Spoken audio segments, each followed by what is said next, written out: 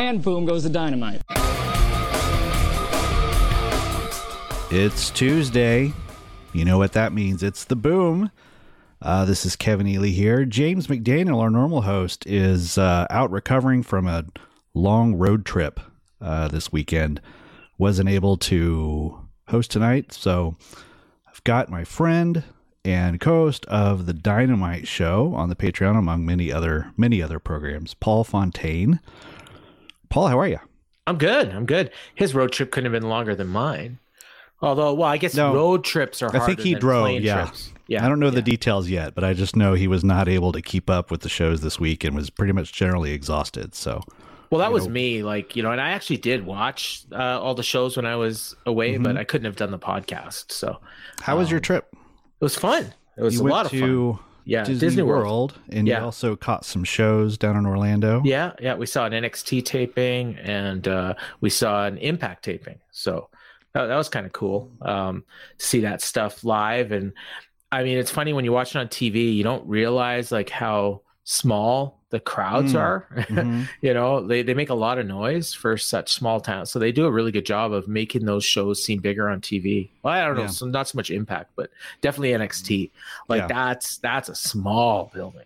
And you were sitting on the camera, so you're facing what we see on the camera, right? Exactly. Yeah, we were right in the front row. Like Emily was literally touching the barricade. And there was a little bit of brawling in front of her, and actually she got really upset when that happened. So we had to take her out of the building, or out of not the building, but don't take her in that parking lot. That's the most dangerous place. It really is. You know what? We almost got run down twice waiting for the lift. I'm not even joking. But we also met Trick Williams. So that was cool. Oh, nice. Oh, I saw that picture. Yeah. That's really cool. Yeah. So no, we had a great time, and got to see wrestling. Got to watch Rampage live in the States. You know, like I can never do in Canada. So that was cool. Yeah. And and I'm all caught up. I watched a lot of wrestling, and I haven't obviously watched the streaming shows yet because as we're taping, I guess the Dark show aired, but I haven't. I've been. We usually record this Monday evening, and I usually try to get Dark in. I didn't this week, but I usually, if I'm going to watch Dark, it's usually going to be Tuesday or Wednesday morning before work. So if I have time, I'll watch it tomorrow. But I watched the ROH tribute show. I watched Rampage. I watched a lot of other stuff, New Japan, WWE. I'm just a machine lately, so I'm ready to go to talk about all this stuff. Yeah, we'll try to limit it a little bit. We may actually get off of AEW just for the first time ever for a little bit later. But first, let's talk about probably the most important thing happening this past week, which was all the tributes to Jay Briscoe. There was a tribute match on Dynamite. Mark Briscoe was finally allowed on the air, and I guess Jay was posthumously, which is both a relief and also really infuriating. Bittersweet. And then there was also, as you mentioned, they put up an entire 3-hour tribute show on Honor Club and YouTube. And then his funeral was streamed on YouTube this Sunday. I don't know if you caught any of that. No, that was a lot. That would be a lot. No, it feels like, almost feels like you're intruding. You feel intrusive. Yeah, I get that. They did choose to stream it because I think they thought a lot of people. I only saw clips. I felt a little bit the same way. It felt a little too private for me. Like obviously they're not streaming it if they don't want people to watch it. But right. I mean, I talked about it on the Dynamite show. Like I don't think people realize how big of a fan of the Briscoes that I am, and how long I've been. And so like for me, it was a big loss, but I just don't like funerals in general. Like even, I had an aunt pass away recently, actually while I was on my trip, and we have this coming third. Oh, thanks. We weren't that close, but it was my dad's sister, and I've got to go to the funeral on Thursday, and I really don't want to. I mean, if I don't want to go to my aunt's funeral, I'm going to avoid watching the Briscoes funeral. Well, I'll just say I only saw clips, like I said. But Mark Briscoe did the eulogy, and he was amazing.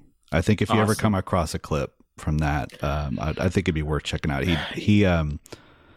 he did an amazing job, both talking about his brother as a person, also as a performer, and talked a lot about their faith, and kind of how he got through that. It was really, you know, the Briscoes, the characters they played, they're not the most articulate people. And, you know, and some of that's a character and some of that's real kind of genuine, you know, they're not exactly, I'll just say they're salt of the earth, you know, they're working class people. And, but Mark was pretty amazing. It was, well, I don't know if you caught it in the commentary. I think it was on Dynamite in the match with Jay Lethal. But they mentioned that, you know, and this is similar to Daniel Bryan in WWE, or Bryan Danielson, when they did the IQ tests. Mark Briscoe was the smartest guy in the locker room. Really? Yeah. I didn't catch that. Yeah. I did catch the part where they talked about he was the strategist of the team. Yeah. No. They said which I took to be sort of a kind of kayfabe way of saying that he probably was the guy who laid out a lot of the matches. Yeah. But I mean, he is, you know, but probably also like Danielson, would like, he just wants to wrestle, you know, like he's not like, I don't think, especially Mark, he's not maybe Jay a little more so. And you know, like he doesn't care about being the world champion, and you know, you even heard stuff like that with Jay, you know, like one of my favorite things was Kerry Silkin. I think it was Kerry Silkin, when he was talking about like putting matches together, and he'd say, okay, you guys are going to go over and you're going to win with Jay Driller, and Jay'd be like, well, could he use Froggy Bow instead? Yeah. and then Kerry's like, yeah, whatever. Yeah. And so I mean that's, you know, that's the way those guys were. And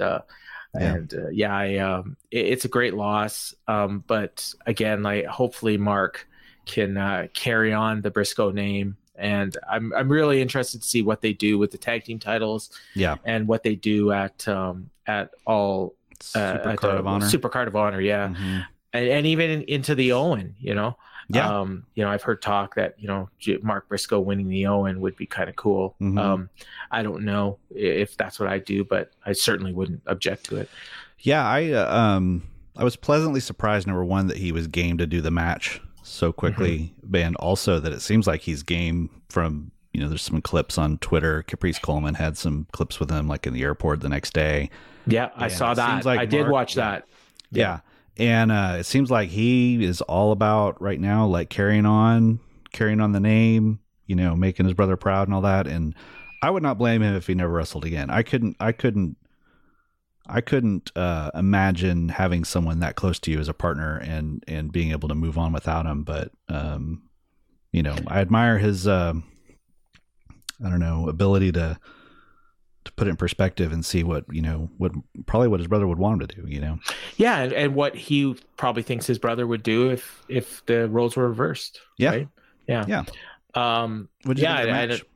What was that? Sorry, you say what you were going to say. Oh, no, I was just going to say, like, in terms of the actual, tribute show, I mean, I watched all of it. And I mean, really, like when you read it in paper and you look at the match lineup, like it really kind of reads like kind of halfway between an episode of Rampage and an episode of Dark. Mm-hmm. But when you actually watch the show, I mean, it definitely, it definitely felt like a lot more than that. Yeah. I mean, the matches themselves were there. It really reminded me a lot of, and I don't know if you watched these shows. I assume you probably did. The Eddie Guerrero and the Owen Hart shows that they did in WWF. Yeah. And WWE at the time when each of them passed. It reminded me of those shows in that, you know, like there was wrestling. There wasn't much to it. Honestly, the wrestling on this show was probably better. But it was all about, you know, the interviews. And then what I really liked about this show was airing classic Jay Briscoe matches. Yeah. And the one I would encourage everyone to check out, like if you don't have time to watch the whole 3-hour show, watch the Jay Briscoe, Mark Briscoe tag team match against the Kings of Wrestling from Final Battle 2006. That was 16 years ago. Yeah, and insane. Yeah, I mean, that show could be the main event of Dynamite, and it would be like the best match of the month, you know? Yeah. Either they were ahead of their time or wrestling hasn't evolved, and I'm not sure which. I assume it's the former. Yeah. But, I mean, this match was incredible. And I actually, like, you watch some of those early ROH matches, and I watched one not that long ago. It was like a 4-way with Danielson, Low Key, AJ Styles and someone else, and maybe Austin Aries, something like that. And it was incredible. Like it was another one like that could air. And this was like from 2002, 2003. Mm-hmm. This could air like today. The production value is terrible, but the actual wrestling is like incredible. And so, you know, like I saw the Phil Strum in our Facebook group made the comment, like, not only was this a great tribute for Jay Briscoe, like an incredible tribute, but it's also a hell of an ad for Honor Club.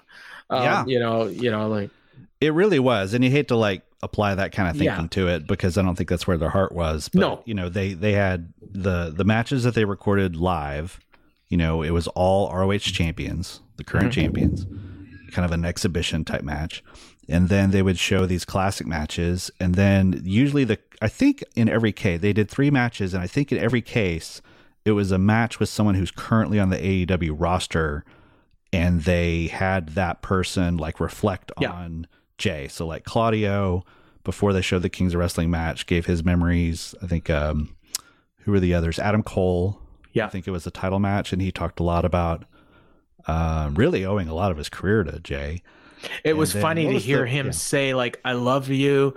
And then the very first thing he says in the promo that they showed leading into the match was, I hate you. Yeah. And I know you hate me. Yeah. What was the other one? It was Jay Briscoe, because they had 2 Briscoe singles matches. And Daniels. Daniels. Yeah. Oh, Daniel. Yeah, that's right. Chris Daniels. Yeah. And so they aired the interview with Chris Daniels. And then Daniels was also in the main event. Mm-hmm. Yeah. So, against Claudio, the current. Yeah. So that was, it was very well done. Yeah. Really well done. And like you said, it was really a celebration of both him, but also of ROH, and, you know, they're intertwined forever. So, really well done. I would recommend it to anyone. I didn't watch all the past matches. I wanted to make sure I got all the tributes and everything. So I'm going to go back and watch some. I would say, definitely watch that tag match. You know, they're all good. I mean, you know, and they're free. So, you know, they put it up on YouTube. It was also on Honor Club, but I probably wouldn't have watched them otherwise. And really, if I was, part of me said, oh, you know what, I think I've seen these matches. I definitely saw the Cole one. I probably saw the Daniels one, but I definitely did not see the Kings of Wrestling one. There was a brief I've never period seen of that. Yeah, 2006, 2007, where, you know, when they were doing the feud with CZW, I kind of faded out of Ring of Honor for a couple of years. Picked up again when they got on HD Net and never stopped after that. So and that was 2008. So there's a short period, like when CM Punk left in like 2005 to about 2008, where I stopped watching. So I missed some of that stuff, even though I was kind of following it through Wrestling Observer and stuff. But very, very well done. That they aired a longer version of the tribute video that they aired on Dynamite. They put it at the beginning of it. You've got your notes here by Zane Decker, who they also interviewed on the show. And he had a really nice promo, or, you know, whatever you want to call it. Yeah. You could tell that there was a lot of love put in that video. Just as a guy who edits video, you can kind of, and has also edited videos for memorial services. You can tell when someone knows the person and you know, really put a lot of care into it. So it was really good. You already talked about the main event on your Wednesday show with Jeff. But what were your kind of takeaways? I mean, the match was incredible. I was in tears, you know, before the match even started. As soon as Mark comes out and he's holding both belts. I just kind of lost it. And they even said, like, they introduced him as one half of the Ring of Honor. So officially, Jay Briscoe is still, you know, one half of the tag team champions, which I actually really like. Jay Lethal, you know, he had a hard time holding it together. And I don't blame him. You know, and he broke down before the match, after the match. Mark Briscoe, I can't remember who it was that I want to give them credit, but I can't remember who. But it was almost like they were all there for him, but in reality, it was Mark that was there for them. You know, like Caprice Coleman said that. I don't remember if he said it on the show, but he said it on Twitter. Okay. He said it in that video that maybe that's where I saw it. He was like, you know, we were expecting to be able to comfort you, and you were really comforting us. Yeah, like, and you could kind of tell on the show, like he was fired up. You know, he was not No, he was there to have a kick-ass match with Jay Lethal. I know he was struggling, but there was a part when they first locked up, and I think it was Caprice said, "This is how they grieve." Yeah. And I was like, that makes a lot of sense. These guys like express themselves physically. Hitting and getting hitting is like cathartic to them. Hitting and getting hit is like cathartic. And everyone handles differently, right? And I mean, I remember I think I've told the story before, like when my and even the same people handled the same things differently depending on the circumstances. Right. So when my dad died, I was in the hospital room at 6:45 a.m. And I was in my office at work at 7:30. Like I didn't know what else to do. And so I just went back to work. But when my mom died, I did it completely differently. Like I couldn't work. And I love them both equally. It wasn't like I loved one more than the other. It was just how you were choosing to deal with it at that time. Yeah, that was same for me. My dad passed away in 2020. And I think it was not for like 5 months until I cried. And I went and talked to someone about it, and I was like, I broke it. Something's wrong with me. And they're like, "Oh no, I cried. I just didn't I wanted to be at work, right? Because I didn't want to be sitting in a hospital." I know what. Exactly. I know what you mean. Yeah. Whereas with my mom, I was, I think we were out of town, so it was a little bit different. But when I got back, I was just like, I didn't want to go back to work, even like a week later. So my boss was like, take as much time as you need. But with my dad, it was like I'm at work, and then one of my coworkers overheard me on the phone, and he's like, "Did you just see your dad died?" And I'm like, "Yeah." And then he's like, here? "Yeah, exactly." And then like about an hour later, my boss kind of taps me on the shoulder and it's like, "Did someone tell me your dad died?" And I'm like, "Yeah, go away." Yeah. Go. And then like they made me leave. Like, but this was like 2:00 in the afternoon. But but this is different. Like this is your brother, and this is this is what you do. Right. But I mean, for him, that's what he wanted to do, and and it helped us all grieve.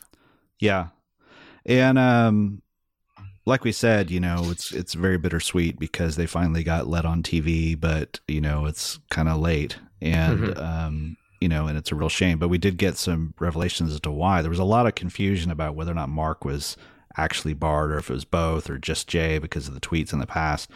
But I guess it was reported this week that some of the issues were also, they used to wear the Confederate gear and things like that, which I was like, they put Michael Hayes on TV.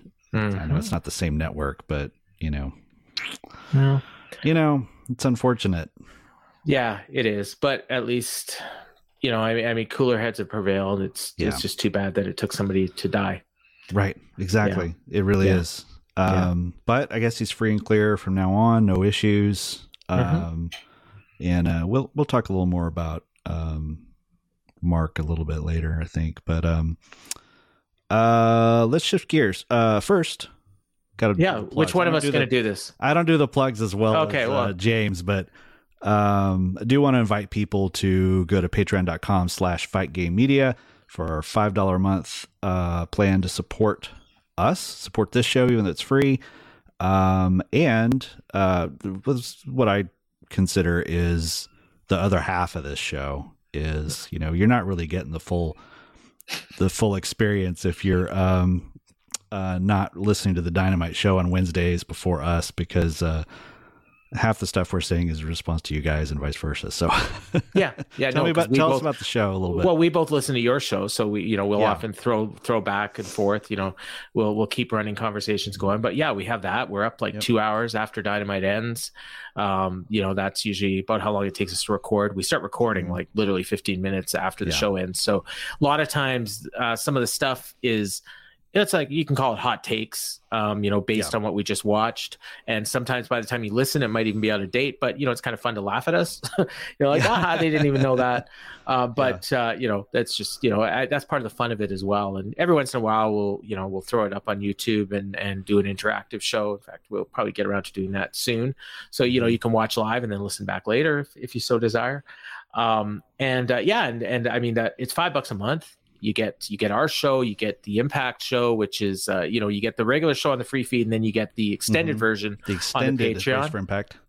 Which they cover all wrestling. So whatever the hot news of the week is, Mike Gilbert and JD Oliva will talk about that. There's a new series that is starting on YouTube, but we're also doing the audio on the Patreon, and that's the Road to series with Garrett Gonzalez and a rotating crew of Fight Game Media members. I'll be on the show in a couple weeks. The first episode just dropped with Scott Young and Scott Edwards. And they talked about the Royal Rumble and where things are going, and we might even talk about that a little bit later as well. But sneak peek. But yeah, we got that. I think I don't even know. I hear James doing his plug all the time, and some of the shows he plugs I know aren't on the Patreon, but he does such a great job. I never bother correcting him. And I have no idea what's on the Patreon because I subscribe to both feeds. So. Right, I do too. So I don't know which is on which. Exactly. It's just the extended Fight Game Media universe. If you're listening to this, please subscribe to this feed and leave us a 5-star review. It really helps out the network. And then go ahead and sign up for the Patreon, patreon.com/Fight Game Media, $5 a month. And it's you got the MMA show, you got the that I do with Ryan Frederick that I just finished recording. That'll be in your feed right after this. We've got the Pound for Pound with Robert Silva. Write that down with Justin Nipper and the great Fumi Saito. That show's so good. Yeah. I don't listen as often as I would like to, but every time I do, I'm informed. Yeah. And we even have a YouTube exclusive thing. So on the Fight Game Media YouTube channel, which is free to sign up for, we have the Power Bombshells and Speaking of Strong Style with Jeremy Feinstone and Stephen Conway, right? Or is it Scott Edwards? No, it's Stephen Conway, right? Yeah. Okay. I believe so. I don't know. I hope I'm really right. bad at I know. Names. Yeah, see, because I don't the do more the certain YouTube I shows. am of a name, usually the more wrong. I don't do the YouTube shows. I'm just, I did watch a Power Bombshell show one week, and it was really good. Yeah, they're great. It's just not my thing to watch YouTube shows, but I know people like them, so that's why we do them. Yep. All right. Now that that's out of the way, let's talk some WWE. Okay. So this is an AEW show. We typically don't do this, but this past weekend was probably, I think it's safe to say, one of the most talked about, maybe the hottest angle in years. Some say more than that, but we'll try not to get into the hyperbole. Sami Zayn, long-term storyline, finally turning on Roman Reigns and the Bloodline at the Royal Rumble. It was a big moment. But since it's an AEW show, I kind of want to take a different angle. Everyone's talked about this a lot. What they should do, where it should go, how big of a star Sami can be, all that stuff. What I would like to do is talk about, and I don't even really have very many notes on this, but what can AEW learn from this angle and this storyline that they could build from? What lessons are there to be learned that Tony Khan should take away from the Sami Zayn storyline? See, this is where we should call a friend and have Jeff Hawkins, because I think Jeff would have like notes, like his like he always likes to do on our show, because he's a former writer, maybe even current writer. He's always got. But Jeff always talks about the music between the notes, and I think that is where this storyline has really, really clicked, and where the difference is in with AEW. And you'll hear people talk, and they often do it in a mocking fashion with AEW and their long-term storytelling, because their version of long-term storytelling is they have a story, and then they start telling it, and then they forget about it for a month or two, and then they go back to it, and then they forget about it again, and then they go back to it, and then at some point somebody on Twitter puts all this stuff together and shows it to you and says, what a great story this was. Meanwhile, I'm watching every week, and there's no way I remember any of this. The difference with WWE is, and you know what, a lot of people don't like the way WWE does it, and that's fine. You know what, there's different ways of telling stories, but they hit you over the head with it every week so that you never forget the important things. But in the meantime, while the story is going on, there are so many layers to everything that they're doing, so that you can enjoy the little things, but the main part of the story they hit it home every single time. So you know, and you also kind of know where it's going, but they leave you with different directions. And so I think what AEW can learn, and they do have a guy from WWE, and they've made some recent changes in their production and the way they put the show together and stuff. And I do see a lot of similarities, but I think what they can do is kind of let things breathe a little bit and re-emphasize the important things. And one of the things I really liked on I think it was last week's show, was after the MJF and Bryan Danielson angle, they went to commercial. They came back. They replayed the angle. I love that. I mean, they never do that. The new guy brought is that kind of thing, like having someone edit together very quickly. Even when they announce, like, hey, there's a match coming up, they might, in the 10 seconds it takes Excalibur to talk about it, they might do a 10-second clip of like 3 shots from what set this match up. Yeah, and you know what? And if there was an important thing that happened at the beginning of the show, maybe at the top of the second hour when you know people are tuning in, maybe you remind people of what happened. Now, I think they're a little hesitant to do that because they're trying to pack in, 120 minutes of content into an 84-minute show. Which gets a little difficult sometimes, and then just try to show recaps and highlights. But, and again, we both love AEW, and we both love Dynamite and Rampage, so we don't necessarily want them to fix something that isn't broken. But, something like this, I think, and the funny thing is I've seen people, and I see in your notes here the difference between Sami Zayn and Matt Jackson, and I saw someone, and it's someone that I respect, and it's someone whose opinion that I will listen to, but I don't always agree with. And one of his opinions about this was he called it like junior high level acting or something. And I wasn't even going to address that comment because I know. And the funny thing is like what my comment I had in my head was, if you think that was junior, like, what do you think Matt Jackson is? Right. Because I remember like some of those skits that they did with Hangman. I mean, so if this was junior high, if Sami Zayn and Roman, I mean, we're talking like like 1-year-olds, like the preschool play. Not even like worse than that. Like, I mean, the difference, because this was so good. That's the thought that I had is I was trying to think of a comparison, and really the only thing you could try to compare it to in AEW was that Hangman story. Because it was a long-term story that took place over, multiple years, but really in earnest for like, the better part of a year. You had similar emotional, and that note that I put was, I think I tweeted during the Royal Rumble, like, Sami Zayn is better at acting emotionally conflicted than Matt Jackson. Like, and some of that is just natural talent and skill. Sami's doing it with his eyes, and Matt Jackson's doing it by like turning his mouth different directions and stuff. It's kind of like, okay, time to act now. Right, time to act. I'm gonna, he's kind of playing to the back of the room a little bit. Sami Zayn is in a 55,000 seat arena. He's still acting with his eyes because he knows that number one, his strength is playing a regular person, and number two, he's trusting that the camera is going to get him and put him on that giant screen so that even the people in the back can see it. And the one thing and you said, I think you're right. If Jeff were here, he would talk about the music between the notes. And I think that's one of the things is, WWE and this is current WWE. I would not say this is true a year ago under the Vince rule, like everything you said about staying, but this year when they're not tearing up the scripts every week, that what they're doing is they're making sure that the notes are there, and then trusting the performers to bring the music. And I think what AEW does, or at least when it's the Jacksons involved, when it's the Young Bucks and Kenny and all that, is they don't write the music. They just go out and play. Yeah. And like jam band. Yeah. Like jam band. That's another Jeffism, but like they go out there and they try to make the music, but they don't sit down and write down the notes before they go out. And so they're kind of making it. And like you said, sometimes they just forget about things and then disappear. We saw just last week, I think, Hangman was talking to Renee and kind of was hinting at like, oh, there's some other people I'd like to make up with, but never mind.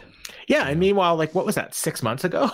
Right. Yeah, like and so, you know, and then someone's gonna come back, oh, it's long-term storytelling.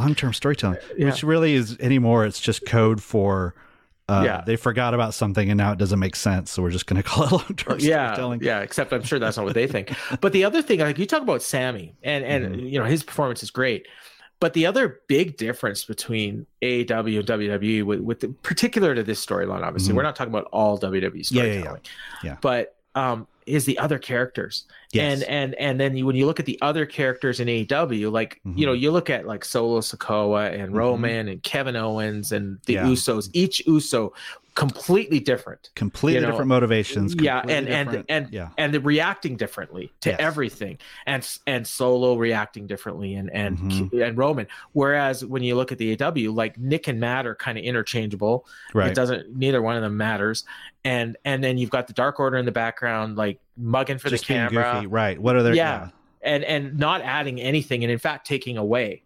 Right. So even if the main guy, Hangman, is acting well, and I remember one particular promo that Hangman did to set up the first Jon Moxley match, or maybe it was the second one. I think it was the first one. And it was an awesome promo, and then but you had the Dark Order in there, and they basically, like, it ruined it for Jeff. Like, for me it didn't bother, but for people that are really looking and studying this stuff, you know, it takes away from it. So whereas in this, you know, with this one, like, you know, it was they hit on all levels. Now the issue they have now is that it may have been too good, right? To where now they're setting up something that the fans want that they're probably not going to deliver. Yeah. And that's where AEW does things better, I find, in that they tend to set things up that their fans want. They have a really good pulse, really good finger on the pulse of what their fans want. So whereas I think what WWE does is that they try to make the fans want what they are going to give them, whereas AEW just gives them what they want. Yeah. You know, and they've also gotten themselves in trouble sometime. I remember a year ago, my favorite moment of 2021 was when Hangman Dark Order had that big, like, I think it was a 10-man tag, or was it an 8-man tag? I can't remember. And they did the big entrance. It was like finally Hangman sticking up for himself. The Dark Order is coming in and they're serious for a change. They had that incredible entrance. And, you know, and then the Elite come out in their Space Jam stuff. Yeah, I remember that. And then they just lose. Yeah. and there's a certain thing where it's like, okay, you don't, like you said, they're almost over delivering in WWE right now to where it's so successful that now you're questioning whether or not they should even, like, scrap their WrestleMania plans. Like, that's a serious conversation, right? And but with AEW, it's like they'll go ahead and do that moment. Like, if they knew that Hangman wasn't going to be available in 2 weeks, don't build to that moment. Save it. Yeah. You know, like, let him come out and let him lose if you need to write him off for a little while so he can go home. But, like, don't give me that moment if you're not going to, because all it did was just make me less, you know, when Hangman did come back, it was great and it was a good payoff, but it wasn't that peak. Yeah. And I think that's something, you know, I think, you know, I don't know what WWE's doing different. I don't know if they're,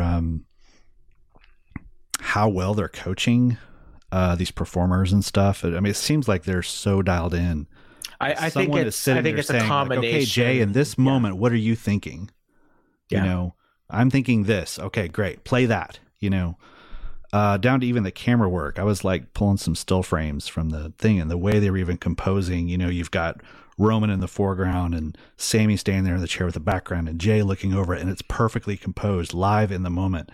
And I think that's something that and like the, you know, the little video packages you were talking about and the recaps and stuff like that. I just don't think AEW has the bandwidth right now. I don't think Tony has the mental bandwidth, and I don't think the production team has the manpower to even deliver on that, even if they wanted to right now.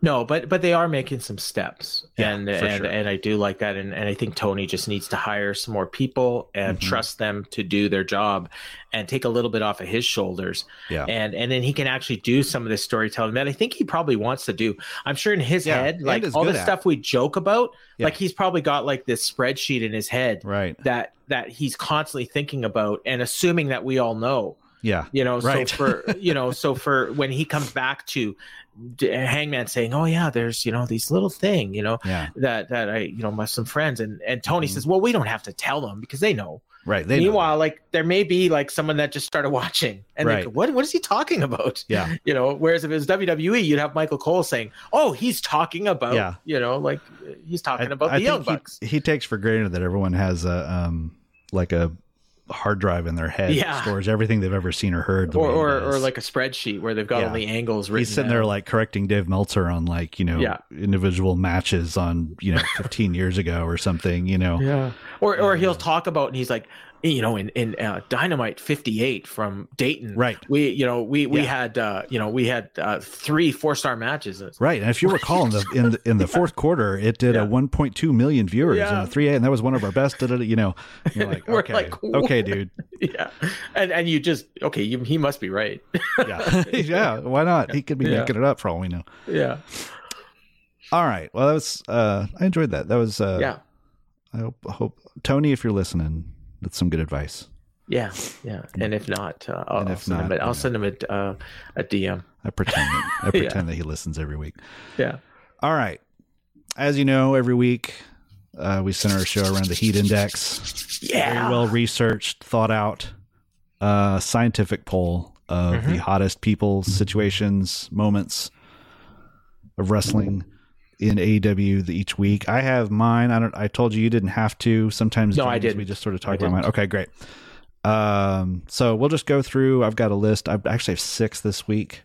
So you got an honorable mention. Yeah, a little honorable mention there, and we'll go from there. See what you think.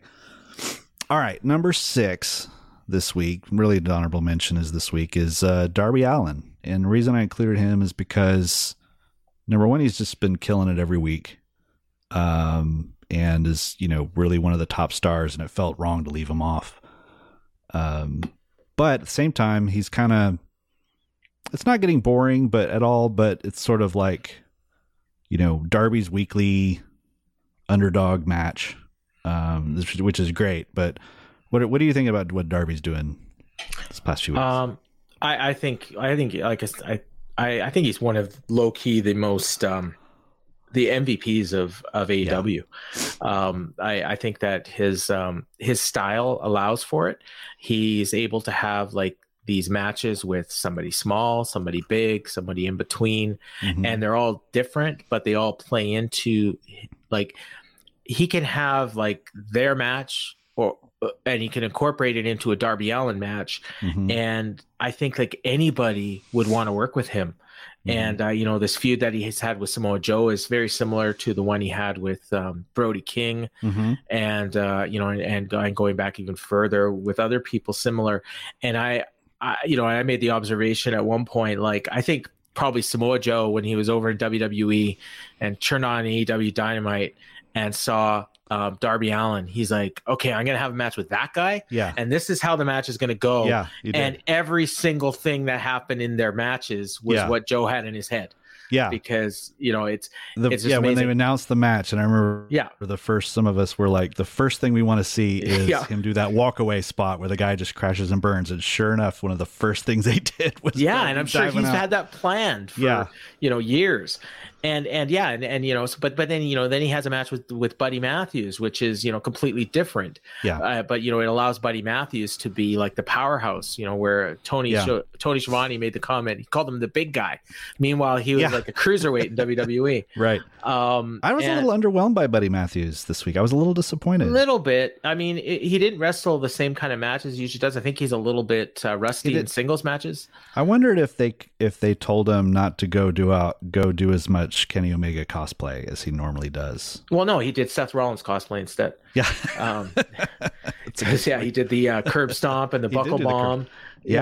I think Britt would have something to say about that. I actually but no, I mean, but it was still, it was a great match. And I mean, now he's going to have a match with Joe again. So the way these usually go is he loses the first one and then he wins the next 2. So I expect him to retain. It doesn't feel like Joe should win the title back, and And I think, you've got in your notes here, a Wardlow return. And I definitely think that's something. But see, this is another example of, of long-term storytelling, in the quote unquote thing, because they did an angle, it's like 6 weeks ago, it feels like, where like Joe cut Wardlow's hair, and it was, kind of cool. The fans were really hot for it and everything. And not a word was spoken of it since.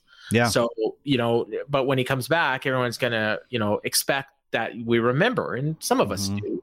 But a lot of us won't. Some people may not have even seen it, and they may not show us a replay. Yeah.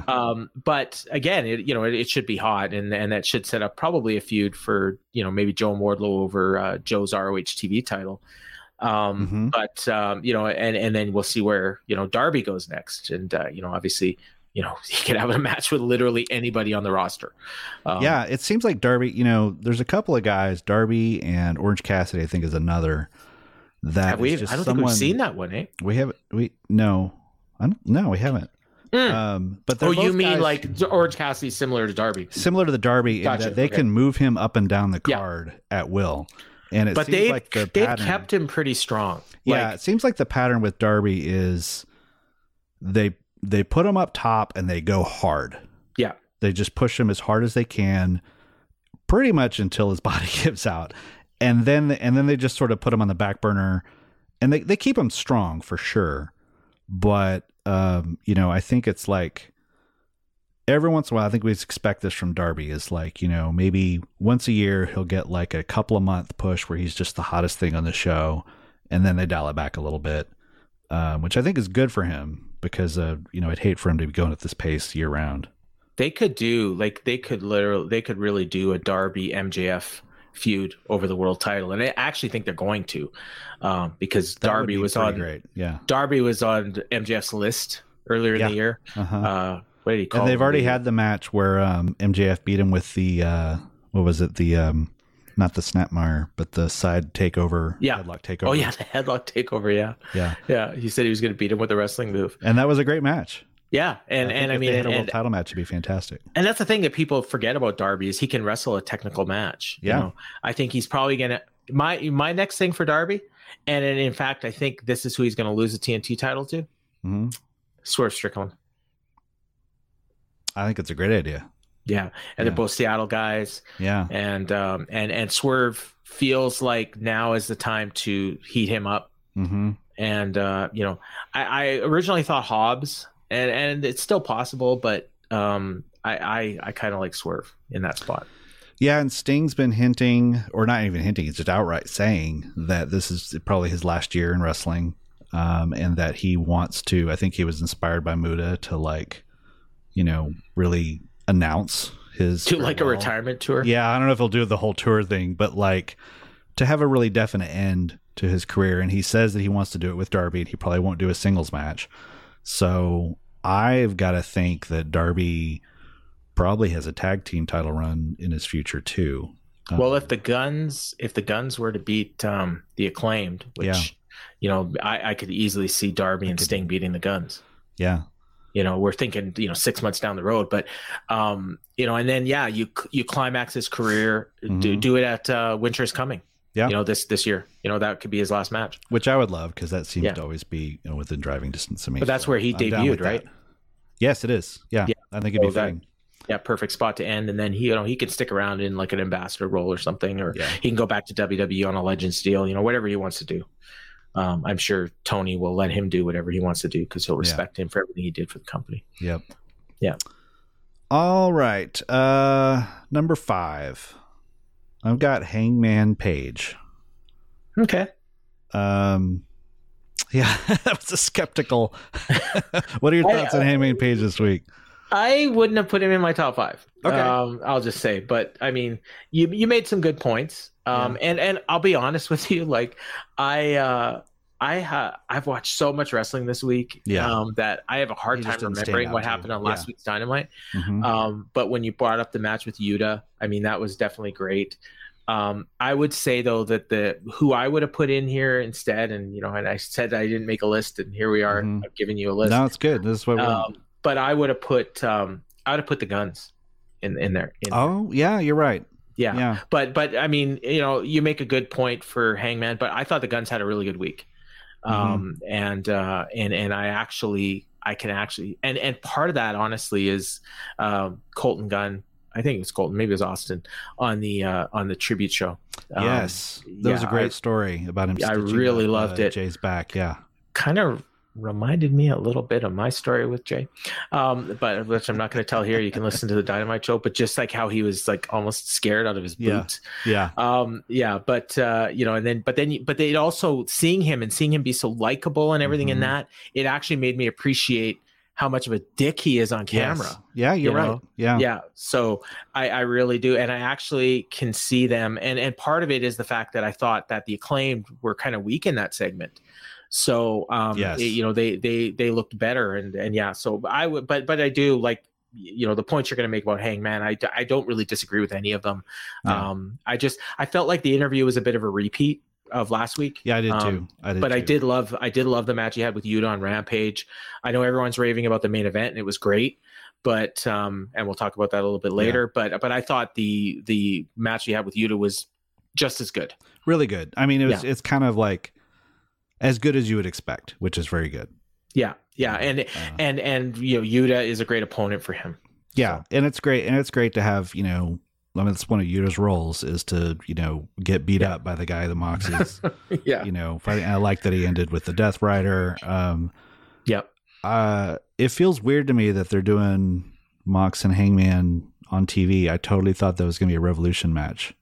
Yeah, and I don't think they're going to do a fourth match this quick. So clearly there must be some other direction. Yeah, it feels weird to me. But who knows? Maybe they'll be in that Face the Revolution ladder match. Yeah. Okay. Yeah, I don't have any thoughts on. I like your point though. Here, and I don't think you've mentioned it yet that you had in your notes that Hangman is never more over than when he's in the ring, and I totally agree with that. Like he does have the occasional good promo, but when he's in the ring, like that's his element. That's what I've always. I pretty much said that every week he was champion. That I was like, and then they did it with Mox. Yeah, when he was champion. He would just come out every week and defend that title, and I was like, if that's what I wish they had done with Hangman. So. It's weird though to me that Hangman always seems mad at good guys. They actually do that usually. Like they kind of pick and they have different people that they do that with all the time. And right now it's Danielson. Yeah. Where they always seem to have one guy that they're putting out there every week for a match with somebody. It was Jericho for a bit last year, at the end of last year, and when he was the ROH champion, and and then sometimes it's Hangman. So, and Darby has had stretches of that. Cody. So hopefully we get some more Hangman in the ring and a little less of them talking. Yeah. What's wild is I think it was we just passed a year since Cody had that ladder match with Sammy, and that feels like 3 years ago to me. Kind of, yeah. Like, yeah. It does not feel like it's only been a year that Cody's been gone. When I was going over the Voices of Wrestling match of the year thing, and I saw Cody and Sammy Guevara in there, I was like, oh yeah, that was this year or last year. You had an ominous quote. Did you see that? No. It was for one of the FTR Briscoes matches, and it was obviously written before Jay passed away. And you said in an alternate timeline, we could have seen Dax Harwood and Jay Briscoe have a singles feud. Yeah. I was just reading that and I'm like, wow. Yeah, I remember reading that. Yeah. Yeah. That would have been incredible. Yeah. And here, like, you obviously didn't know what was going to happen. No. Yeah. So it's too bad we never did get that. And I'm sure Dax regrets it too. Yeah. Yeah. But, all right. Moving on. Yeah. I got Jamie Hayter next and Emi Sakura in there along with her because I love that match. It was great. Yeah. I mean, I watch Emi Sakura almost every week, and I was expecting this match, and it was maybe even better than what I was expecting. Yeah. I love that they went full on with really treating her kind of as a big deal. Like they had a video package for her, they talked up how many wins she's been racking up in Elevation for once, and not treating it like, oh, that doesn't mean anything because it was only on Elevation, but like, no, she's won 8 straight, and I kind of wish it was a title match, even though it really wouldn't have made any difference, so I don't really it's kind of weird how they care, but it's kind of weird how they like randomly seem to determine some matches are going to be title matches and some matches aren't, because they did the same thing on the ROH tribute show with Madison Rayne and Athena. They called it a proving ground match. And meanwhile, like Athena will defend against, random indie workers, right? On Dark. So I don't, maybe the difference is if it's on TV, it's maybe, I don't know. Yeah, but it is weird. Like it felt like a title match, like the way that it hurts the suspension of disbelief though, because there's no way Emi Sakura is winning. But and so maybe that's part of it. Like if it was because it was a proving ground match, maybe they think that we think she could win. Yeah, and that they're going to do a rematch. But I mean, you're not beating Jamie Hayter right now. No, that would be dumb. Yeah, it feels like the women's division's heating up. It is. It definitely is. I mean, the matches are better for the most part. I mean, they still have Jade. But that's almost a separate division, though. It is. She's on an island. Well, yeah. I mean, even to the point where she just seems to be recycling the same 3 or 4 opponents till she gets to 50. Right. But meanwhile, on the other side, you've got, like all these women that, like there seems to be a group of about, I don't know, 6 to 8 of them where you can just pick 2 and put them out there and they're going to have a great match. Whereas a year ago, I don't think you could have said that. Like I remember the only one, there was one point where like the only woman that you ever had any confidence was going to have a good match was Serena Deeb. And we're not even talking about Serena Deeb right now. No, exactly. So, I mean, but you've got like Tony, you've got Ruby, you've got, like even, Anna and Tay, if it's the right kind of match, and obviously Jamie and Britt. And, I'm not including Saraya in this list deliberately. Athena is not even really in here, but she could be. And I think she will be. Could be. Yeah. She's really found out who she needs to be right now. Yeah. And she's a perfect fit for that Outsiders group. Yeah. So hopefully they, especially if they're going to do a blood and guts, I easily could see her on the heel side. Man, I'm going back and forth on this Outsiders thing, because on one hand, I like it because it gives the division direction. Direction. That's the right word. And gets a lot more people involved in it. At the same time, they're being really heavy handed with it right now. Those like Tony's, they're like, oh, these AEW originals, like that inset promo she did. I normally like inset promos, but that was so bad. It feels like, wasn't that a TNA thing? The TNA originals? Yeah, I mean, and I think they even did it with maybe even the ECW originals. Yeah, in WWE, and it just feels so like it's. But it's like out of nowhere. Like why all of a sudden is Tony hating like Willow? Like I get that she doesn't like Britt and Jamie. Yeah. But she's also kind of healing on the fans.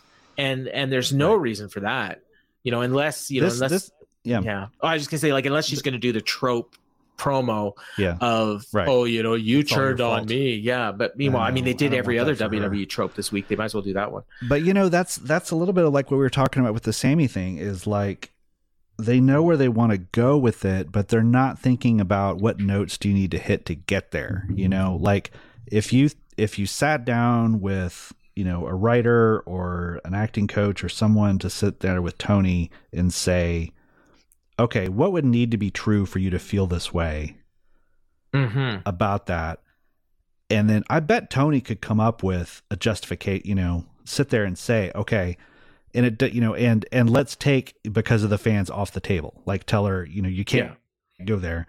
Let's think of something else and work in over the couple of weeks, like a couple of things here and there, where they just say things of like, well, when I was up, blah, blah, blah, or when I was even the other thing is like, they're trying too hard, I feel like, to imply WWE without coming out and saying it.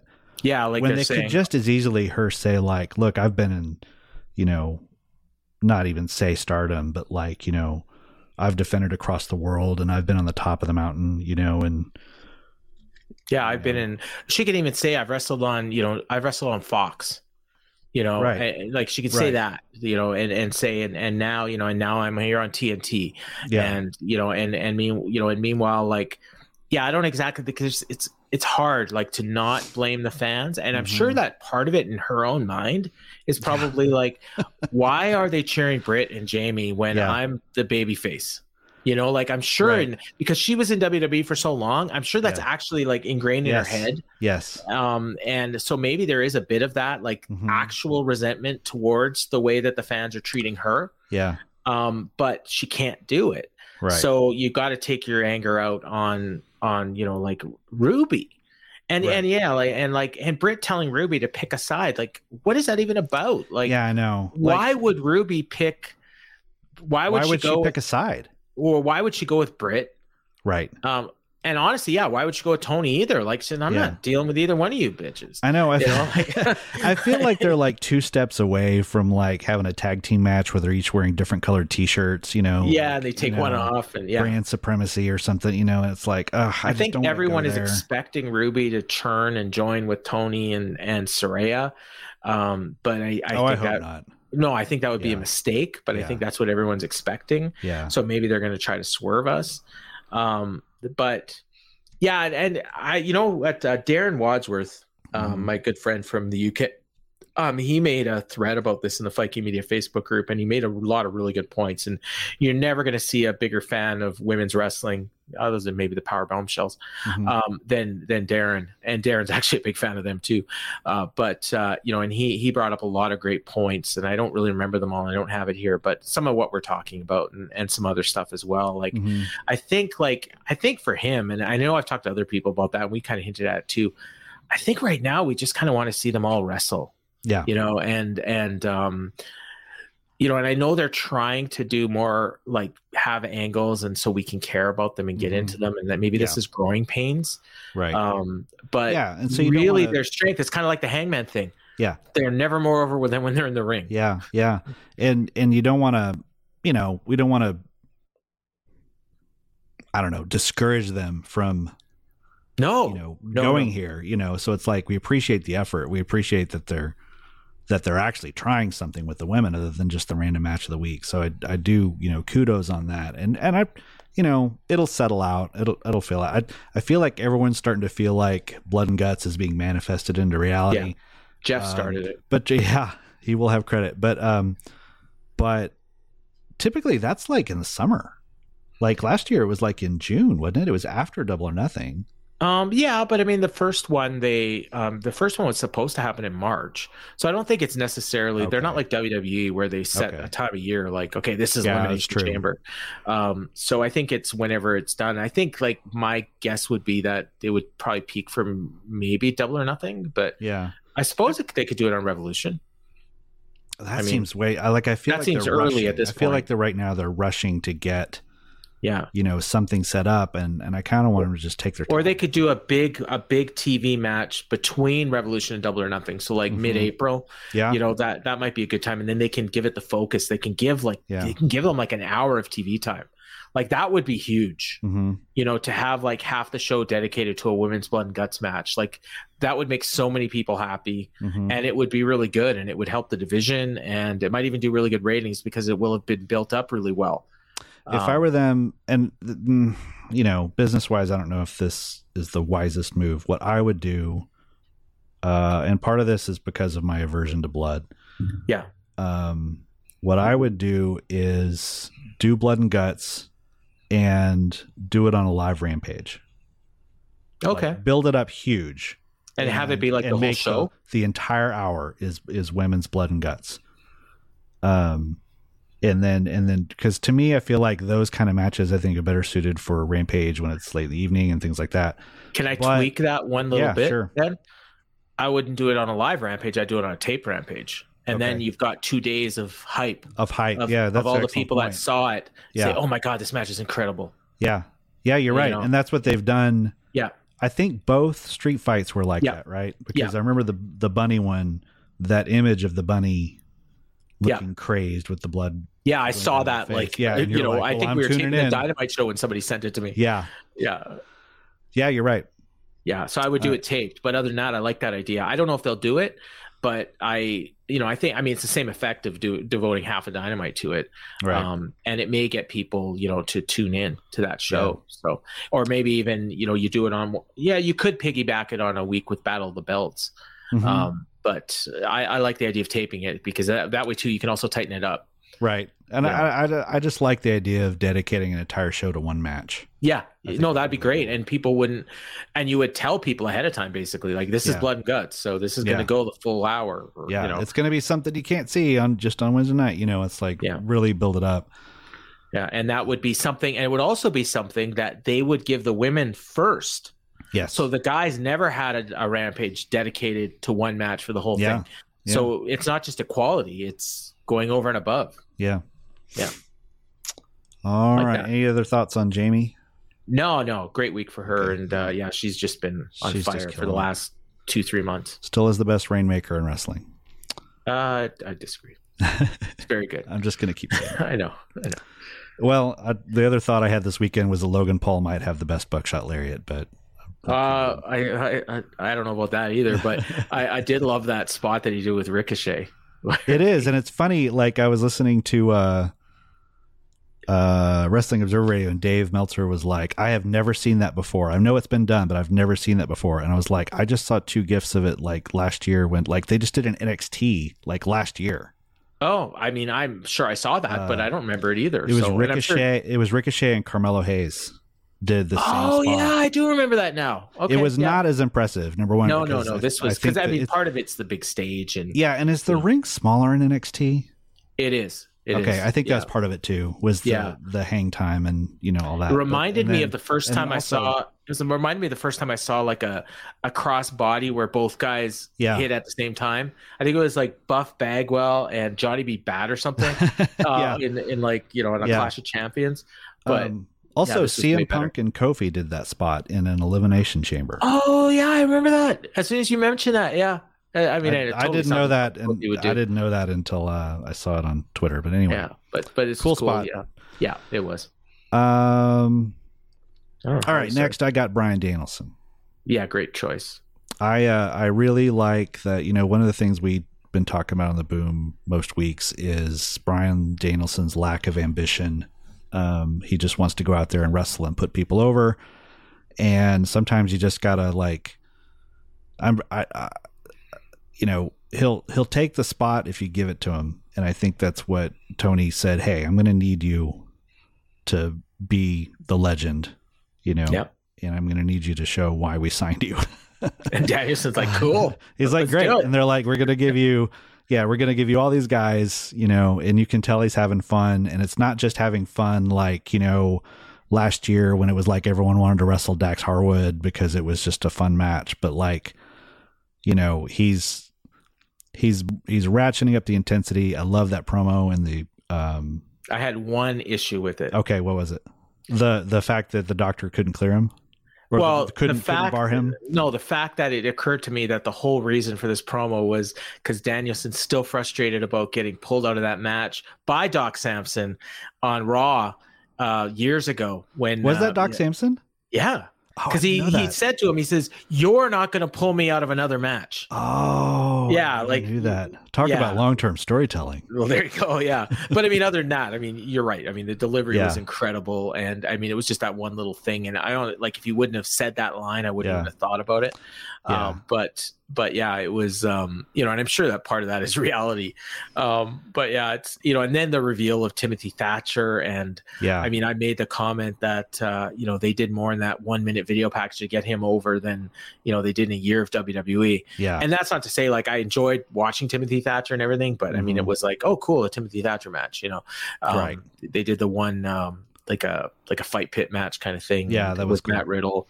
I think it was Tommaso Ciampa, and that was great. But I mean, it didn't really do anything to get him over. He was there to get Tommaso Ciampa over, and this video package was to put him over, and they did a great job, and they set it up perfectly. Yeah, with Danielson's injury, and Danielson made Cage look like $1 million. Like he just dragged a great match out of him. I've seen Brian Cage have great matches before, but not you like him a lot more than me. Well, yeah, I do. And the thing is, like, I like those matches where he, quote unquote, gets his shit in. Mm-hmm. But I did like, this was a completely different Brian Cage match. Well, it was a Brian Danielson match, really. Yeah. And where I almost thought like the way the match started, I almost thought Danielson was going to beat him in like 2 minutes. Yeah. Like, cause he was doing his foot stomps like 2 minutes in. And then, and then he had Cage turn it around, and then they actually had like this great match. And then, and they played into the storyline with MJF the previous week. And again, one area where AEW does really well in their storytelling is with MJF, because like every single one of his feuds has hit, in my opinion. Yeah. And this is no different. And they're very methodical, and they're very well. Yeah. And it's the same format, like, but it works. Yeah. And it's very old school too. It's literally, I'm going to out wrestle you and put you in a match that you're going to be in over your head. And his response to that is, I'm going to keep working on a body part so that you're going to be weak when you come into the match in a part of your body that my specialty is to work on. Yeah, exactly. Yeah, right. With the salt of the earth. Yeah. Yeah. But even to the point of, like the trials of MJF, or, and all that he does in all his feuds, but it works. And until it stops working, you might as well keep doing it. The difference here is that he's doing it by himself. He doesn't have his henchmen yet. Right. And it's funny that like all the people that get put up in front of Danielson are people that Bryan would really want to wrestle. Well, except for Cage, maybe. Although maybe he took it as a personal challenge to get a good match out of him. I bet he saw Cage and was like, I bet I know what I could do with this guy. And then next week with Thatcher, I'm sure that was Thatcher. That's gonna be really interesting, because it's probably gonna be it's gonna be a totally different match. It's gonna be a highly technical submission match kind of thing. Who do you think the final guy is gonna be on February 8th? What do we got? This is the last one, and the next. This is So we'll find out tomorrow. I would love to see. I'm doing kayfabe here because people listen to this. On so Tuesday. they're not really playing it up like MJF is picking the opponents, right? It just seems like no. I mean, they kind of have gone back and forth on that. Like at one point, Danielson said, who you have lined up for me, right? But then at other points, they've said, oh, Tony Khan to sign this guy. Meanwhile, here MJF. Got Tony Khan to sign Tim Thatcher is basically what they said. Who I'd love it to be, I think? Claudio. Oh. And that they could even play into the fact that Claudio didn't come out and help him when he was being attacked by MJF and thing, which was another small issue I had. And he's another champion. Yeah. You'd have to have the ROH champion lose to him, but which would be preferable. You know who I like, and it's a name I thought of, and then I didn't even realize how much sense it made. Now, I know that the likelihood of this happening on a random Dynamite in February is not something, but Zack Sabre Jr. And, oh my God. And he is in it. So he is in, I think he's doing a Defy show that week. And then he's doing Battle of the Bay in San Jose, like 10 days later. So he's in the States. Yeah.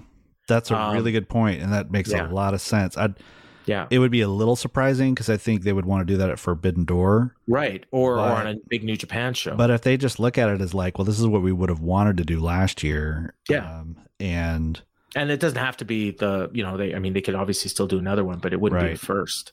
And it fits in with the submission, working on the arm. That could also be choice. Somebody like Minoru Suzuki. Miro. Miro. Oh yeah, you're right. They could be good. They could do. Miro didn't want to lose though. No. Luchasaurus without a mask. Yeah. Because I know that there's like some legal issues with his mask. Yeah. And meanwhile, MJF had the one line about a monster behind the mask. Yeah. Yeah, which they've kind of pivoted to say he was talking about himself, but it came off like he was talking about a future opponent. So there's a number of possibilities, but I think it's got to be somebody kind of big.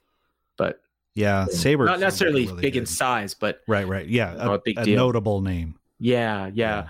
And they tend to, although in some of these things they haven't always done a big name on the last one, so who knows?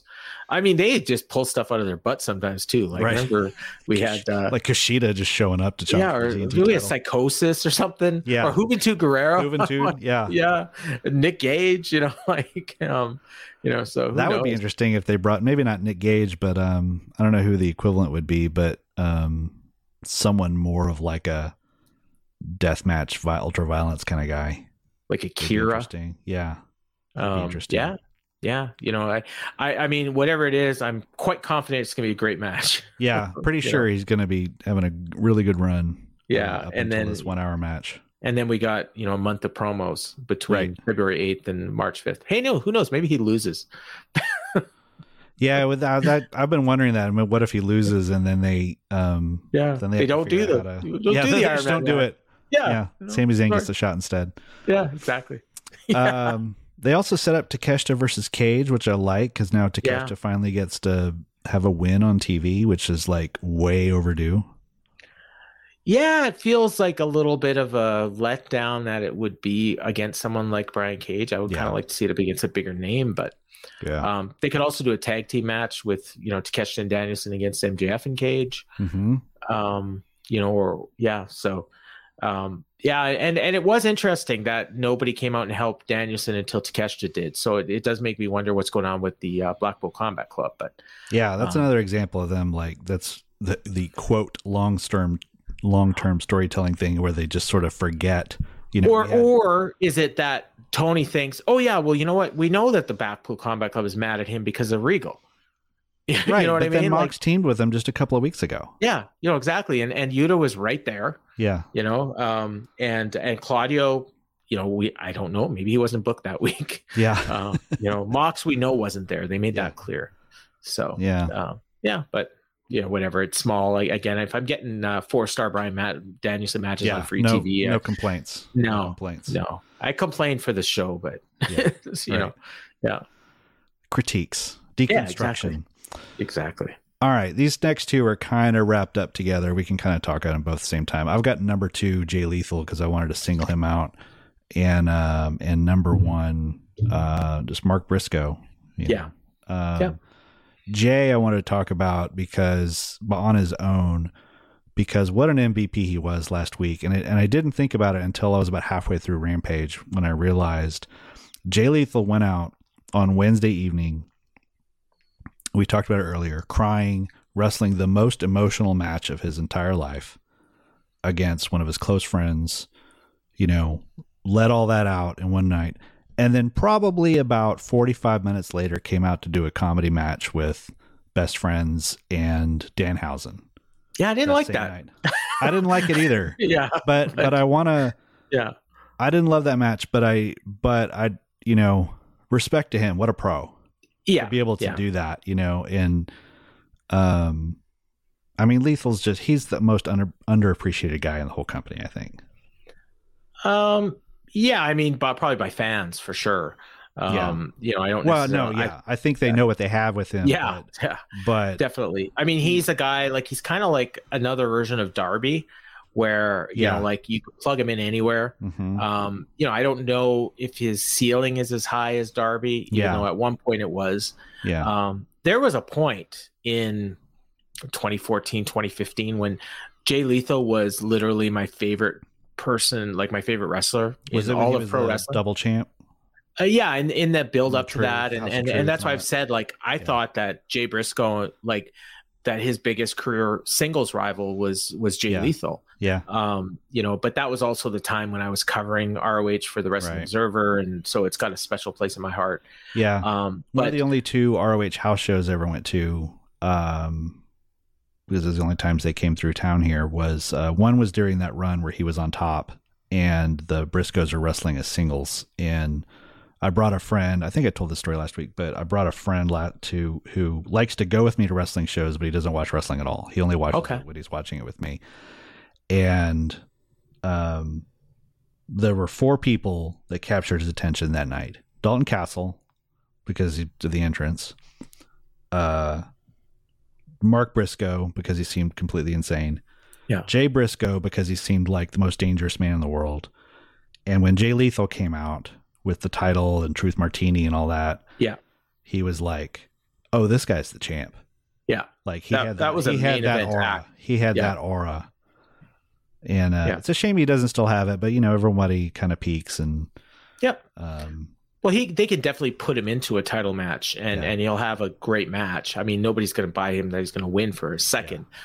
and he could win like, you know, Pac's wacky title or something, right? But, you know, a tag run with Jarrett, or like, I mean, we all bought it. We all thought he had the tag titles for a second there. I do appreciate Jay Lethal a lot. I went to one ROH house show. It was in Hopkins, Minnesota, in I think in 2014, maybe 2015, and it was the Briscoes against War Machine in the in the semi, you know, for the tag team titles, I think. But you know who I attended with? Believe it or not, Chris Harrington. Really? Yeah.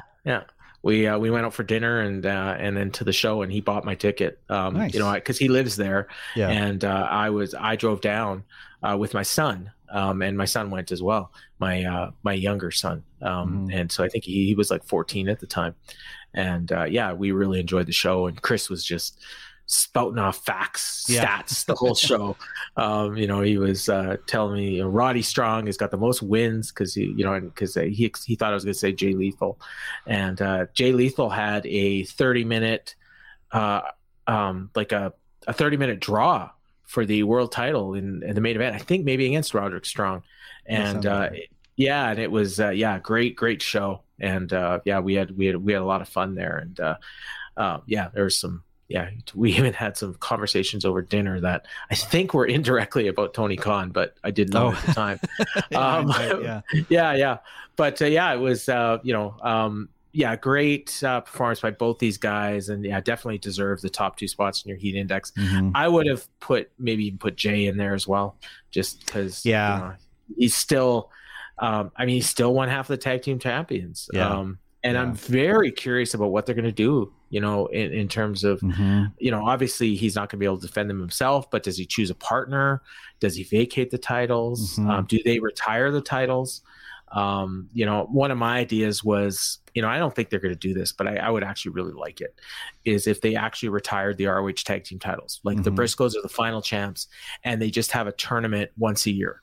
And they crown, like you know, they have Memorial Cup, the Jay Briscoe Memorial Cup once a year, and then they could even defend that cup, or they could just have the tournament, you know, kind of like what Japan does with their King of Pro Wrestling, because they don't really need ROH tag team titles. They really don't. I mean, once they get a show, but they have the trios titles, they have the TV title, they have the, you know, I mean, they got a lot of titles. They don't necessarily need tag team titles. You know, so and to have that one tournament a year, that's like a signature tournament for ROH, where they could bring in teams from around the world. Yes. You know, and do it kind of like Japan used to do it with the IWGP title. It was once a year tournament, and you didn't defend the title. It was just once a year they had that tournament, and the winner was the IWGP champion. I kind of like that, but I don't think they're going to do it. But I would love it if they did.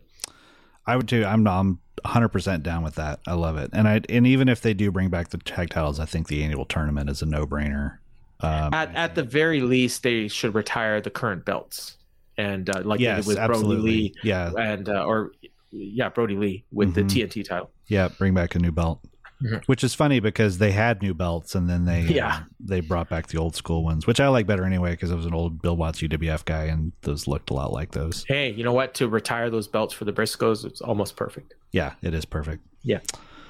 All right. Is there anything else you wanted to? We can start looking ahead. I kind of highlighted a couple of things, but anything you wanted to hit on? If you listen to the Dynamite show, the family therapy segment, I was racking my brain about who that therapist was, and I even made the comment, you know what? It's probably some wrestler from OVW. And it was. Turns out it was. Do you remember her name? Yeah, Tiffany Nieves. I just watched a match of hers this morning. Okay. She wrestled Layla Gray, believe it or not. Nice. Layla Gray still in OVW, and I was surprised. I didn't know that. I didn't even know that because I haven't watched it in a while. I turned it on, and so there's a main event faction. Get this of Mr. Spectacular, Jesse Goddard. What a name! Former TNA wrestler, and he's got his crew. You won't know any of their names. The manager is Shannon the Dude. Now, when they did that name, I'm like, Shannon the Dude. I was like, whatever. And then it dawned on me, the initials are STD.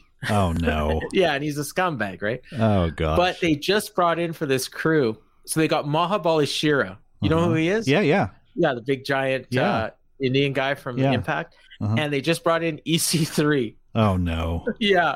So this is high entertainment. But this is where Tiffany Nieves is cutting her craft. And she's actually a really good wrestler. She's been on Dark. She's been on Impact. And, and this was obviously, she didn't really do much in this segment. But, that segment was kind of useless. I always love tracking that stuff, though, because, when you think like, like there's footage of Samoa Joe pushing MJF aside, in the hallway,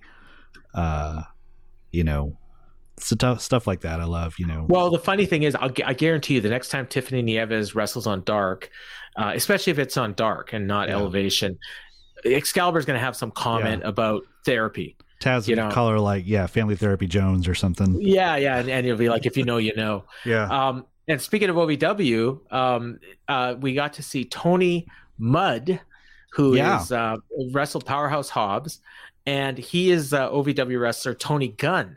Now, obviously, they're not going to have another gun. Oh, in AEW, although they have cages and pages. Yeah. So he's Jericho called him a young upstart. I think he's been wrestling 15 years, and he's kind of old, and he's like a total old school. His gimmick is like a Stone Cold Steve Austin. He's actually feuding with Mr. Spectacular. Okay. And it was cool to see him. I just wish we would have got to see a little more of him, but maybe he'll get a match on Dark. I expect a lot of OVW talent on Dark and Elevation this week. So it was that was cool. But looking ahead, so one of the things that's happening is we're looking forward to Top Flight and AR Fox challenging for the trios titles. That should be pretty fun. No indication when that's going to be, because Kenny Omega's got to get his visa worked out, I guess. But I would assume soon, given that they're already talking about it. But they kind of didn't give a date on purpose, I think. Yeah. They did bring up the $300,000, which I liked. They did. But I'd like to know what they did with it. Maybe they just put it into bonds. They seem like just put into a sensible annuity. They're checking their bank account balance next week. I would love it to be like we're like, I put it in my 401k. I got a Roth. I just got my tax refund. Right. That's the kind of real life issues we need to see on Dynamite. I think Top Flight's coming along, man. I think. Oh yeah. I love what they've been doing with Top Flight lately. Like, I thought the match they had with the Bucks, the match they had with the Bucks was perfect. It was the right time. Bucks coming off that big series for Top Flight to get a big win, and it's something that we talk about all the time, that these undercard teams and wrestlers need to have these big wins. Well, there you go, we got one. Yep. Yeah, it was perfect setup for. They can have a killer match, and AR Fox can take the pin. Yep. And then they can do a tag team match with either the Guns or the Acclaimed. So hopefully that'll happen soon. We talked about this a little bit in the Facebook group, but Dustin had a confrontation with Swerve, which probably is a one and done, probably. I don't think it's gonna be a feud. But we talked about the weirdness of like how they were trying to play up the sympathy of Dustin losing his mom without saying it and alluding to it. And, I just think they kind of almost didn't even either say it or don't say it. And if you're not going to say it, then don't even do the segment. Yeah. Like, they could have just announced, Dustin Rhodes is going to be back next week and he's facing Swerve. Like, right. I mean, we didn't need the segment. Yeah. Swerve can just be a jerk to anybody. I mean, he doesn't need a context for it. I did like that he took a little shot at Cody though. Yeah. And you know what? So he took a shot at Cody, which, whatever, you're taking a shot at Cody. What did we talk about earlier with Swerve? Going for the title? And Cody that was his title. Yeah, that's true. And you know what? So he beats Dustin. Yeah. And then, now he's going to challenge for the TNT title, which his brother held and put on the map and everything. Yeah. I think this is all setting up for that. That's good. I think it's the right thing at the long-term storytelling. It is. So in other words, it won't happen for 3 more months, and then they'll. Well, maybe. No, the setup to this match has been going on since Cody was around. You're right. Yeah, you're right. When Swerve signed, he was like, he took Cody's spot. Yeah, and then he can defend against Ricky Starks because Ricky was backstage with Cody. Yeah, we can make this stuff up all night. Yeah. And long-term storytelling. Well, we have a conspiracy corner here on the Boom where James is still pretty much a Cody truther that this is all an elaborate work, that this entire run in WWE will all be a long-term storytelling to him returning in 3 years. Yeah. I don't buy it. Okay, Red Velvet's going to be Jade's 50th match. Yeah. Well, is it though? I thought it was 48. No, she's 49 or no. She's 49. Is she 49 or no right now? So when she challenged, her. Okay, I'm looking it up right now, and it says 48. Oh, I thought the whole point was that she was 49 and 0. No, she said I'm good 48 and 1. I thought. Oh, I thought she said 49 and 1. I could be wrong, but I just Googled to see what her. So, wait a minute, hold on. Well, that's even weirder. Jade Cargill AEW results. Okay, this is right from AEW, so this has got to be official. Let me pull this up. Okay. Because I think it says 49 now. So you might be right. 49 and 1 was what she said. Yeah, you're right. I'm sorry, it's 49. Okay. This is terrible. So she was her first opponent. She was the in the trios match. Yeah. Yeah. And or the tag match, I should say. Right, with Shaq. And then so now she's going to be 50. Yeah, and that 50 is all matches. So she's 43 and 0 in singles. Everything. Yeah. So I get. So here's what I'm thinking. I'm thinking Velvet's not this. There's no. The reason they haven't been building up this baddie feud is because it's just to get her to 50. And I'm thinking she's going to get that win pretty quick, and then we're going to see someone come out that's going to be her Revolution opponent that night. Okay, so 51. She'll be, so she'll be 50-0, and that'll be the big. But then, like, maybe I don't know if Statlaner's ready, but it's like, okay, we got you to 50-0. Now you're going to have your real test. Or does somebody take out Red Velvet and then there's actually a different 50th opponent? Because that seems really overwhelming or underwhelming for a 50th appointment. I don't know. Well, that underwhelming seems to be a theme with Jade. True. Lately. She's beaten, I've got her thing here. She's beaten Sky Blue 3 times. Twice she's beaten Kiera Hogan, Nyla Rose, Marina Shafir, Willow Nightingale, Anna Jay, Thunder Rosa, Red Velvet, and Rika Tahaka, whoever the hell that is. Okay. And then 25 different women she's beaten once. Wow. Yeah, including Layla Hirsch and Ray Chanel and Julia Hart and the Bunny. Yeah, a bunch of notable people. It's I don't know. I was kind of hoping for something a little bit bigger. I mean, I think I kind of was hoping it was going to be Sasha at one point, but that would be great. I think. Yeah, I mean, I would love it to be Statlander. Maybe they're going to go to 100. Who knows? Yeah. Oh gosh. Or you know what? It'd be like 56. And then it's like maybe they're going for what's Joe DiMaggio's hit streak. They love to mix in their sports. Right? Jade's a big Joe DiMaggio fan.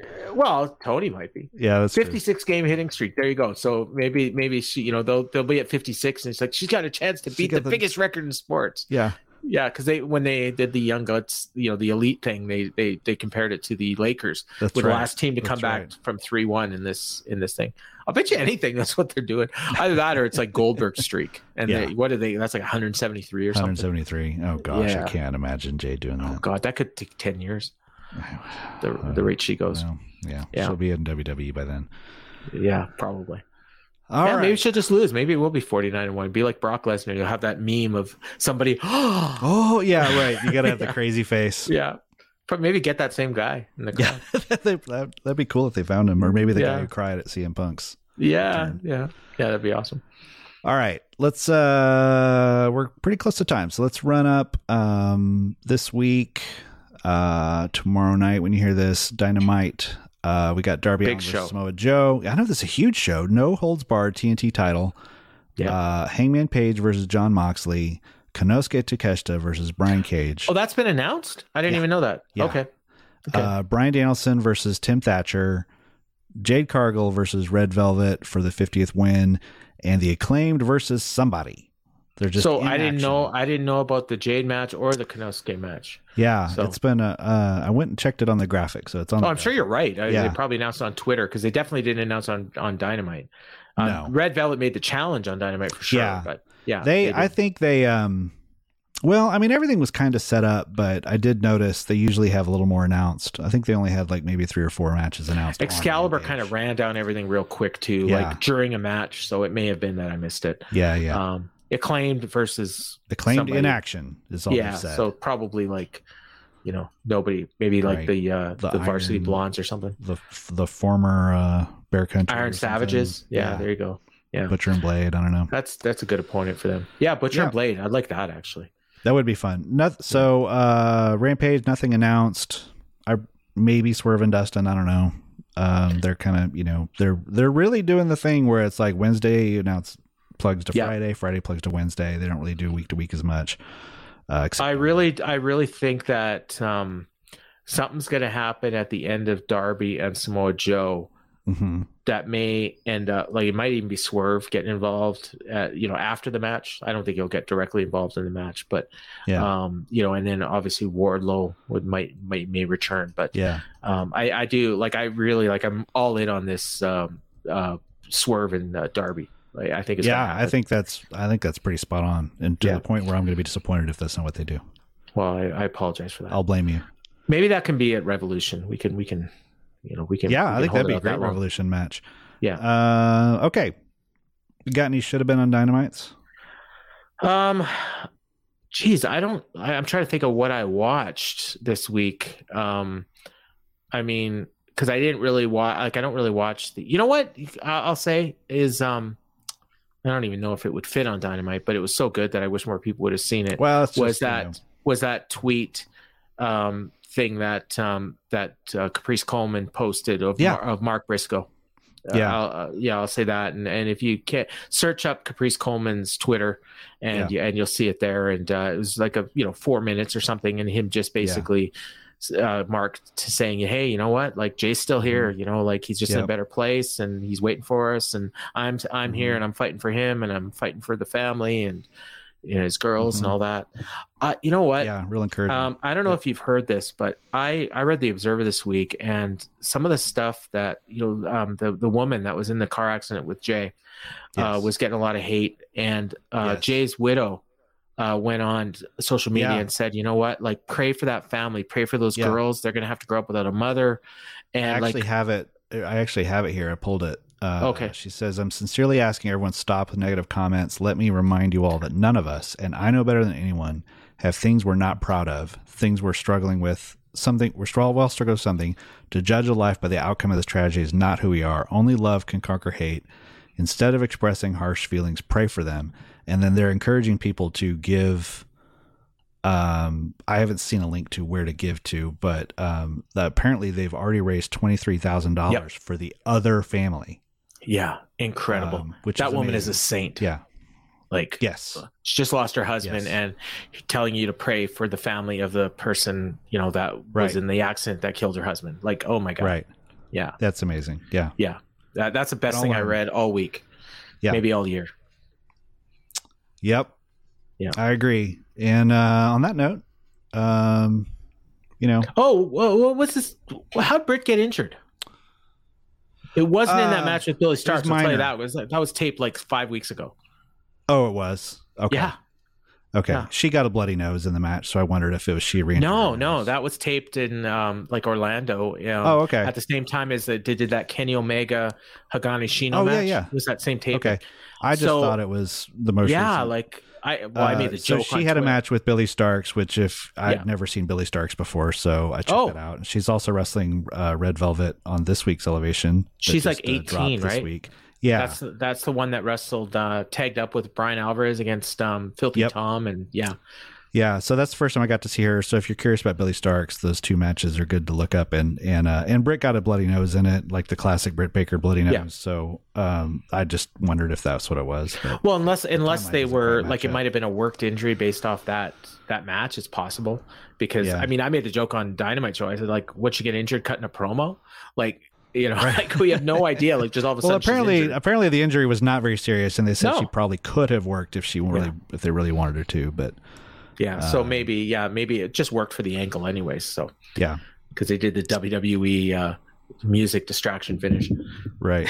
Yeah. Oh gosh, I mean, better and less said that the better. Yeah. All right, you got anything you want to plug? Yeah, I mean, I talked about the Garrett's new show, so I'm going to be on that show on February 11th. That's on the Fight Game Media YouTube channel, so you can check that out. And then the audio will go up shortly after on our Patreon, and as well, you can check out the In the Clinch, the MMA podcast, on the same feed. So maybe sometimes you delete the MMA stuff, but if you like me on here and you want to hear more on me, Ryan and I did a quick show this week. It was just under an hour, which we usually about close to the length of this show. So we didn't have as much to talk about, but we had a really good show, and we talked a lot about Conor McGregor. So if you're interested in Conor, you want to listen to that show. Conor. Exactly. We actually have a segment called "We Have to Talk About," and it's about Conor. I got to meet Ryan at Dynamite.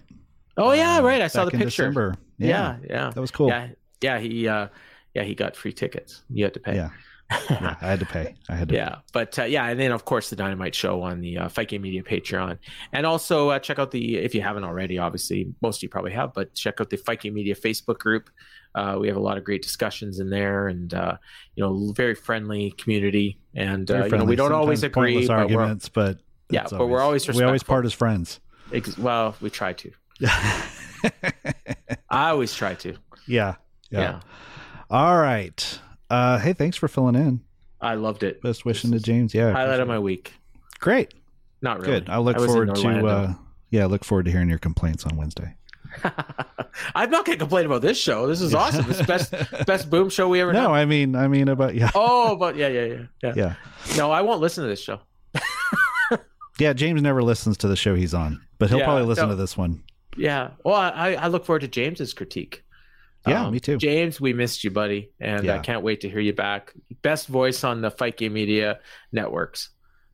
David Lovell is the best voice I listen to regularly, but he's not on the Fight Game Media network. So James is a very close second.